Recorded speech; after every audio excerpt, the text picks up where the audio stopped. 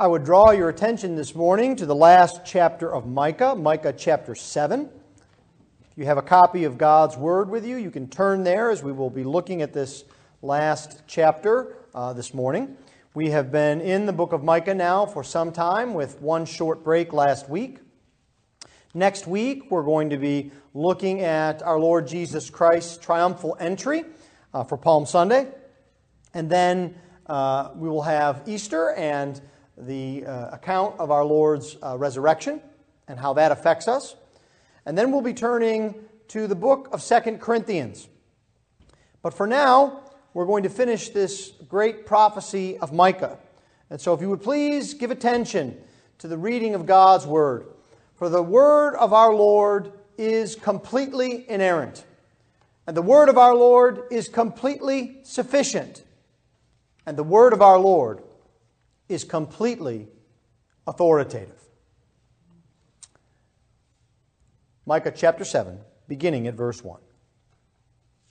Woe is me, for I have become as when the summer fruit has been gathered, as when the grapes have been gleaned. There is no cluster to eat, no first ripe fig that my soul desires.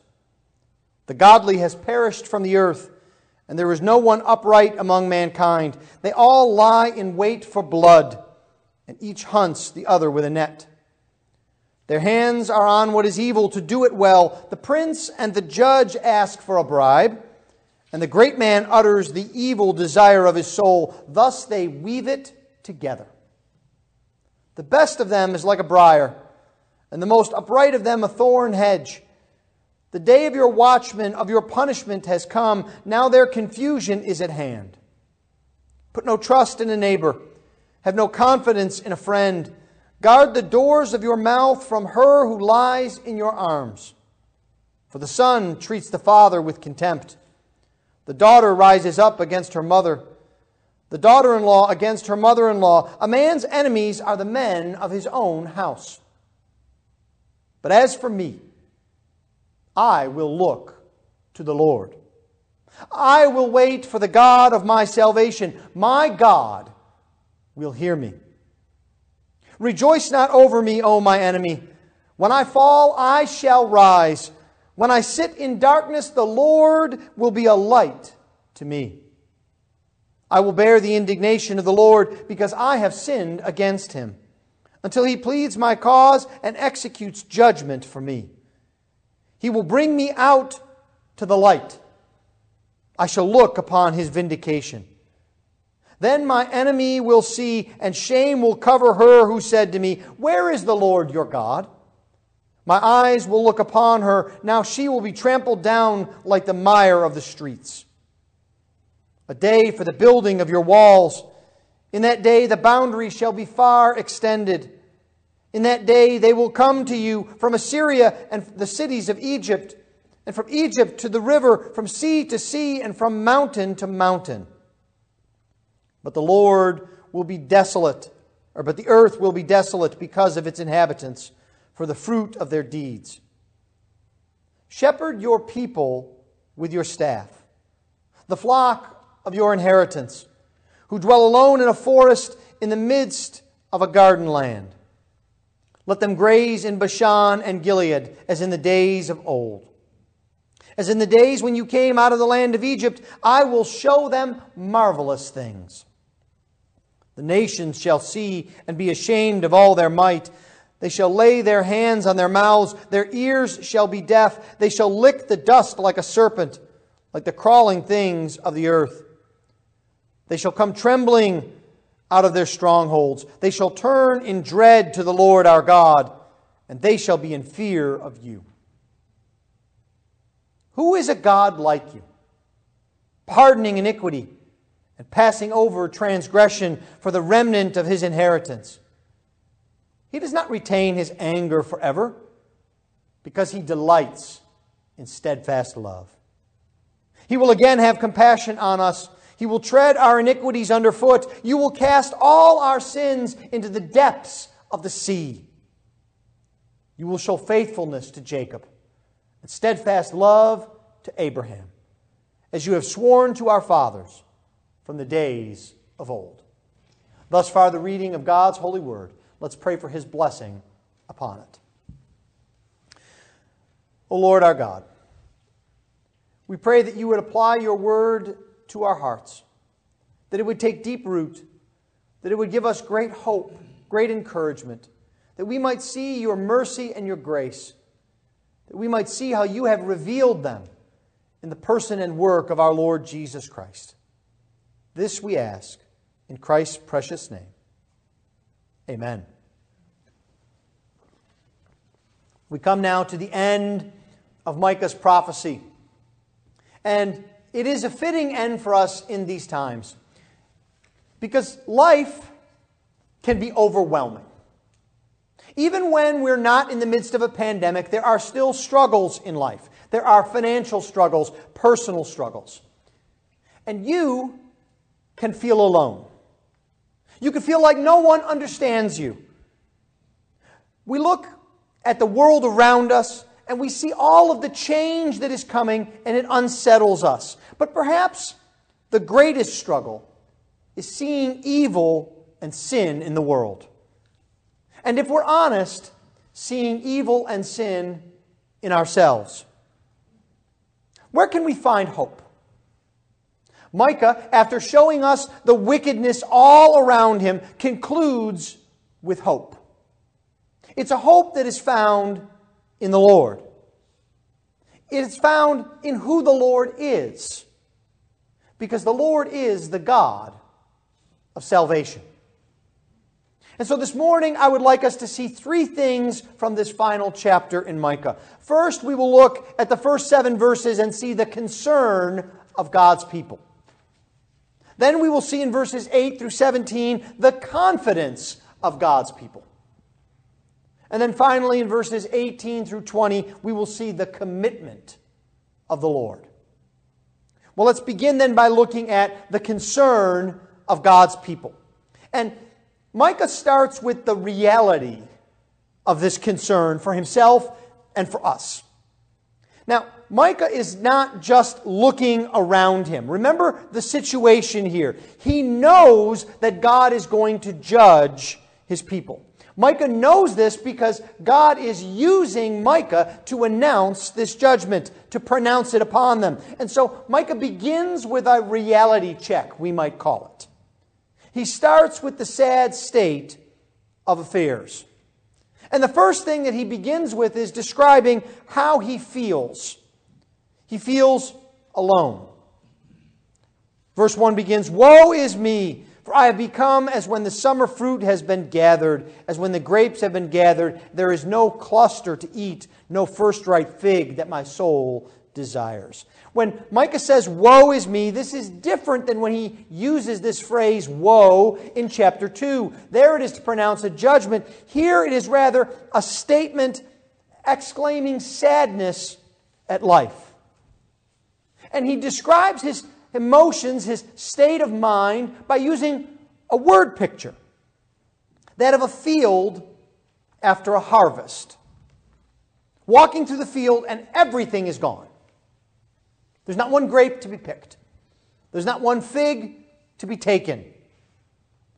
Now, we have to remember that this is not how things should be. God had given to His people a law in His Word that they were to go through and gather the harvest, but they were not to glean it clean. They were to leave behind the straggling grapes and the few grains and the fruit of the earth, so that the poor and the widow could come through and provide for themselves. It's not supposed to be blank. It's not supposed to be empty. But it is. Now it's all gone. Now, what Micah means by this, he explains in verse 2. He says, "The godly has perished from the earth." You see, what Micah is concerned about is not just an empty field. He's looking out across the world and he sees that there's no one left who's godly. There perhaps is a bit of Elijah here in Micah. When Elijah looked out and he said, "I am alone, Lord. I'm the only one left to worship you." Now we know that Elijah was wrong. The Lord had reserved to Himself 1,000 who had not bowed the knee to Baal. And we know that Micah is not alone as well. There is a remnant. Micah has talked about this. But that doesn't make a difference to Micah's state of mind here. Have you ever felt this alone? You should know that God understands that. And it may not help you to know that you're not absolutely alone, that there's a few other people around who share your predicament. But when we look out at the world and we see that there's no one to help us, that we feel alone, we have to remember that God understands our predicament. God has written that feeling into the Bible to make sure you know that He understands you. And remember that this is not the end. There's much more. The second thing that Micah describes is the danger around him. If there's no godly man left, there certainly are plenty of troublemakers. He says, they all lie in wait for blood in verse 2. Now, if you think your life is bad, listen to Micah. This is intentional wickedness. This is willful harm. Everyone around him is out hunting for blood, Micah says. In fact, that's what they're the best at. It's as if they've been training for it in verse 3. And among all of these people are the most powerful and connected. The prince, the judge, the great man, they are all out to get the godly. They are arrayed against Micah. There is real danger. And then Micah begins to describe the relationship dangers that are out in front of him. This is not just a political situation that Micah has to bear. It's not just spiritual isolation that he's putting up with. He has the strain of personal relationships in danger. You can't trust your neighbor, Micah says. You can't trust your friend. He says you don't even want to speak when the one that you love lies in your arms. Family relationships are breaking down. Fathers and sons are at each other's throats. Daughters and mothers are in conflict. Now this is very real. Jesus reminds us of this himself. It's true that believing in the Lord Jesus Christ will bring blessing to your relationships. There is no better way to strengthen your marriage than for both a husband and a wife to be believers in the Lord Jesus Christ and to seek Him for their strength. Amen. But being in Jesus Christ can also destroy relationships, because Jesus separates believers from unbelievers. And so we have to understand that that conflict comes. This can be painful to see. So what does Micah do in the middle of all this? He's painted a pretty dark picture.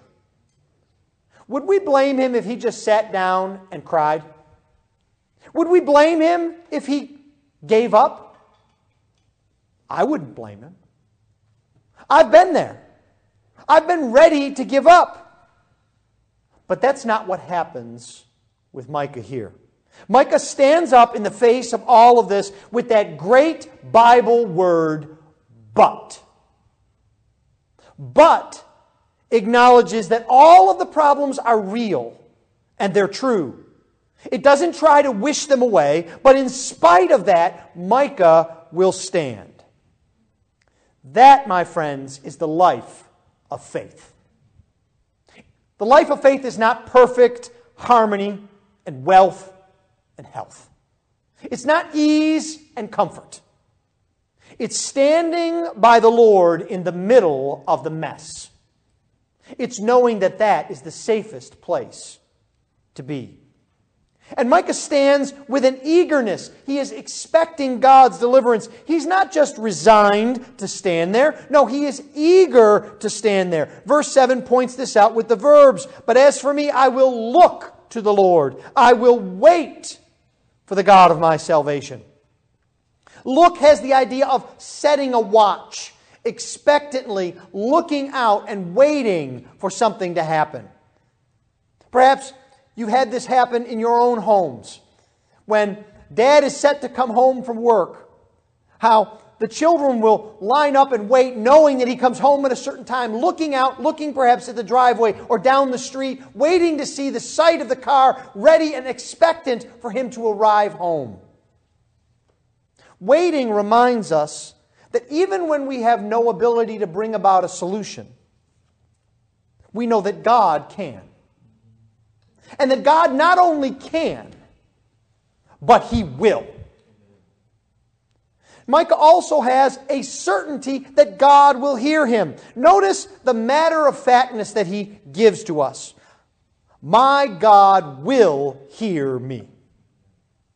In the worst of all situations, the believer trusts that the Lord has a plan and that He will deliver. Micah has said this for us. The second thing that we see is that Micah describes the confidence of God's people, the confidence that they have in the Lord. Micah continues on in hope. As he stands in the middle of trouble, he sees hope for the people of God and for himself. And so in verse 8, he warns his enemy not to rejoice. He says, "Rejoice not over me, O my enemy. When I fall, I shall rise. When I sit in darkness, the Lord will be a light to me." In essence, he's saying to his enemy, don't take too much from the circumstances around me. I'm not. You shouldn't either. Now, this is a great deal of confidence that Micah has. Not only does he believe that God will deliver, he shouts that out to his enemy. He is acknowledging that there is trouble before him that he is in. When I fall, when I sit in darkness, he's not wishing away reality. He knows that there is trouble before him, but clearly that is not the end. When I fall, I shall rise. When I sit in darkness, the Lord will be a light to me. Micah knows that he's a sinner. And he doesn't try and plead that he's better than others. He doesn't say, well, Lord, make things easier for me because I'm not like that prince. I'm not like that judge that takes the bribe. I'm not like the wicked people out there who are soiling your worship. I'm following after you. No, he doesn't plead his own case. He knows that he's in darkness because of his own actions. I think that's important for us to realize. That all of us are sinners. All of us fall short of the glory of God. None of us are without sin. We all deserve judgment and condemnation. And Micah understands it. You should as well. Because when we understand the depth to which we have fallen, we understand the greatness of our God who picks us up. God will bring him out to the light, Micah says. He will be a light to me, and He will bring me out to the light. The Lord is on His side. That again is faith. When you are in the dark, you have to trust the Lord as your light. When you are down, you have to know that it is the Lord who will lift you up. Do you have that hope today? Is your hope founded in the Lord your God? In His might, in His power, in His mercy, in His grace.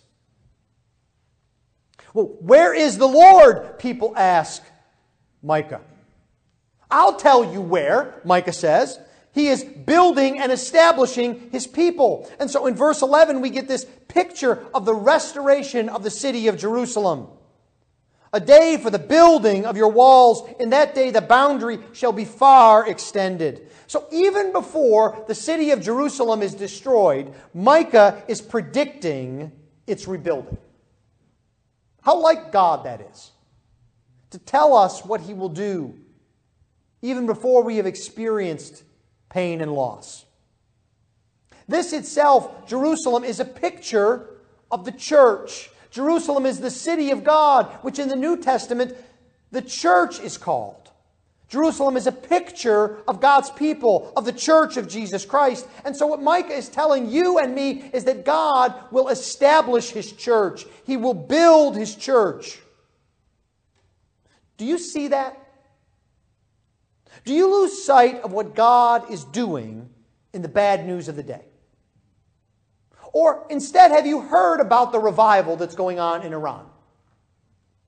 Or about the growing church in Africa? Or how the church in China is flourishing in spite of persecution? God is at work in His church. Be encouraged. But it's more than just rebuilding. It would be one thing if God promised to rebuild what we had lost. God says, no, I will do more. I will expand. Look at verse 12. In that day they will come to you from Assyria and the cities of Egypt. What could make us more confident than to know that God will turn enemies into worshipers? Assyria and Egypt are the great enemies of Israel. And what God is telling Micah is that He's going to turn these great enemies into His people. He's going to expand His kingdom beyond anything that they thought possible. Now, if you think this is just something that is a dream and it would never happen, I would invite you to study the story of the life of Paul. Paul was the great persecutor of the church. He breathed out threats against the church, the book of Acts tells us. It's very likely that he not only saw that men were put to death, but women and children as well. He persecuted the church. He tried, by his own admission, to destroy it. And yet, the Lord Jesus Christ met him on the Damascus Road and converted him, gave him a new heart. And Paul became the greatest missionary that the church has ever known. The writer of so much of the New Testament. The great theologian of the church. God used Paul not just to establish the church, but to build it beyond anything that anyone imagined. I don't know how God is going to use this current situation. But I do know He will. Why? Because I know that God is building and expanding His church. It's His church. He will establish it. And that gives me confidence for my life. Because my good is tied up with God's glory. And I need to focus on that. On the glory of God. Now this confidence from Micah leads Micah to prayer. Here in verse 14. Shepherd your people with your staff, he says. Now, this is an important part of prayer. Prayer is not just a wish in the dark, hoping to get some relief.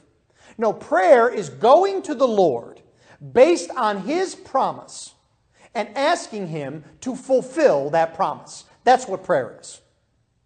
And so, as you read the prayer of verse 14, shepherd your people with your staff, you should think of the promise that God gave to Micah in chapter 5, verse 4.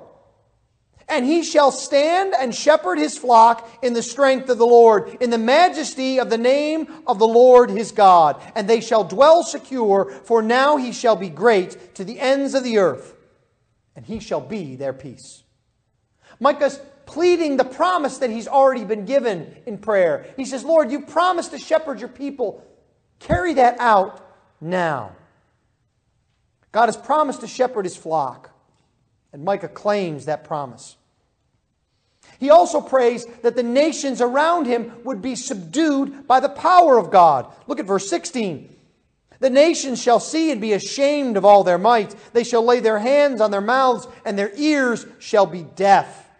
Now, this is in line with the concern that Micah has for the life that is all around him that we saw in the first 6 verses of this chapter. And it's in line with his hope that his enemies will be brought to faith in verse 12. And what he does is he prays that they would be frustrated in their attempts to attack God's people in verse 16.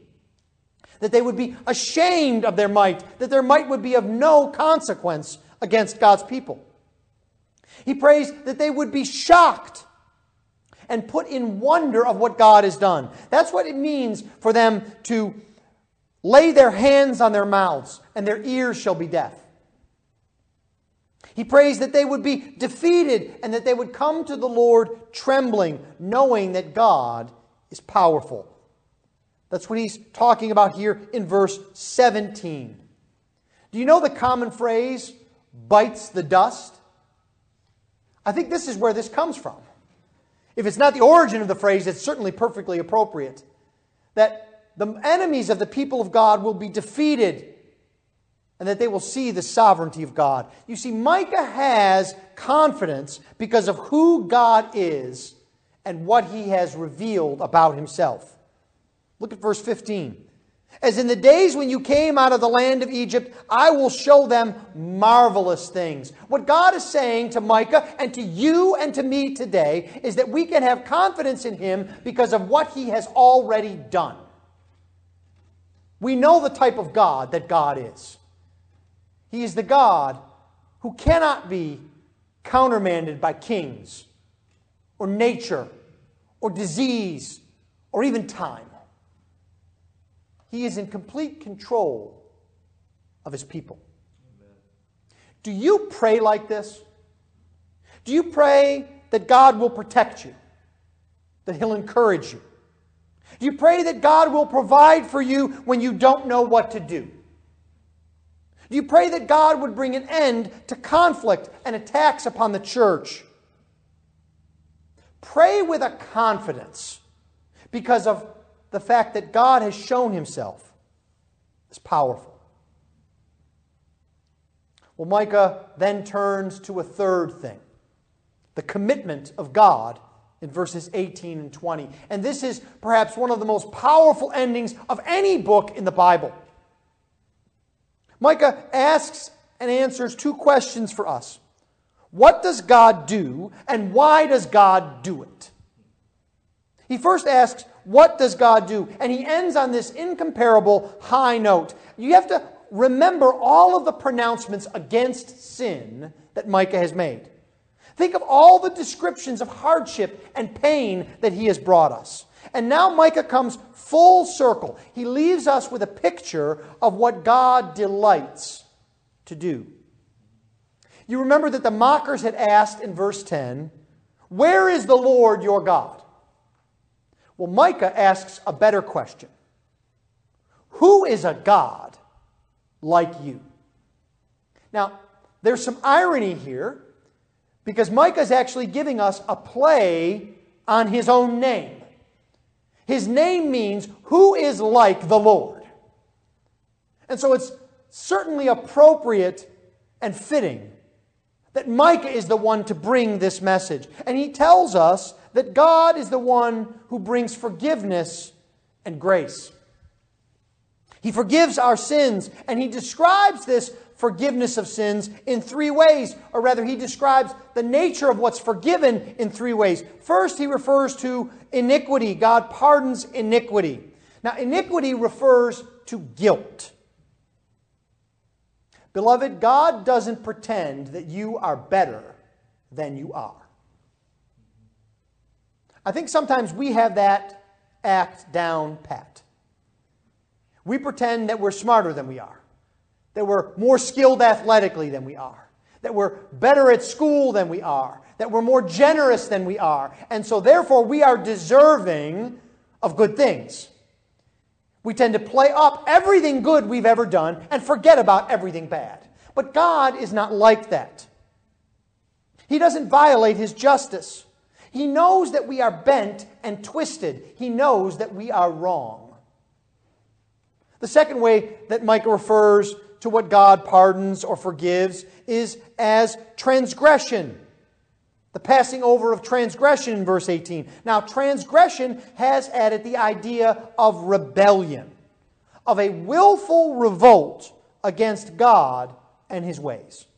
It describes our unwillingness to be ruled by God. And then the third way that Micah describes it to complete the picture is by talking about sin. He talks about our sins in verse 19. Now, sin is missing the mark. That is, it is not being what we were created to be. It's falling short of God's glory and His purpose. So what does God do with these iniquities, these transgressions, these sins? He forgives them. Now, what does this mean? Micah tells us first that He pardons. Now, the picture you should have in your mind from the Scriptures of pardoning is the Day of Atonement. The Day of Atonement is when the high priest would take a goat and he would conceptually take the sins of all of the people and place them upon the goat. and then send the goat out from the city into the wilderness. And the idea here is the taking off of sin and iniquity and placing it on another so that we do not experience it anymore. God has done that. Not in a goat, but in Jesus. He doesn't wink at your sin. He sees it in all of its horror. And He takes it. And He puts it on the Lord Jesus Christ. Amen. We know forgiveness because our sin is taken away from us. Jesus bears our sin because He is God Himself. The second thing that Micah describes with forgiveness is that God passes over transgression. Now, as soon as you hear that, another Bible story should come to your mind, that of the Passover. And how in Egypt, before the 10th plague hit Egypt, before God freed His people from Pharaoh and Egypt, that God told Israel to slaughter the lambs and to eat the Passover and to take the blood and to put it upon the doorpost so that the angel of death would pass over them, that it would not visit them, that they would not receive the due recompense of their sins. God passes us over. He doesn't give us what we deserve. There's a saying that I think in some senses has become trite, but it's very true. When someone asks you, how are you doing? There's an appropriate answer. Better than I deserve.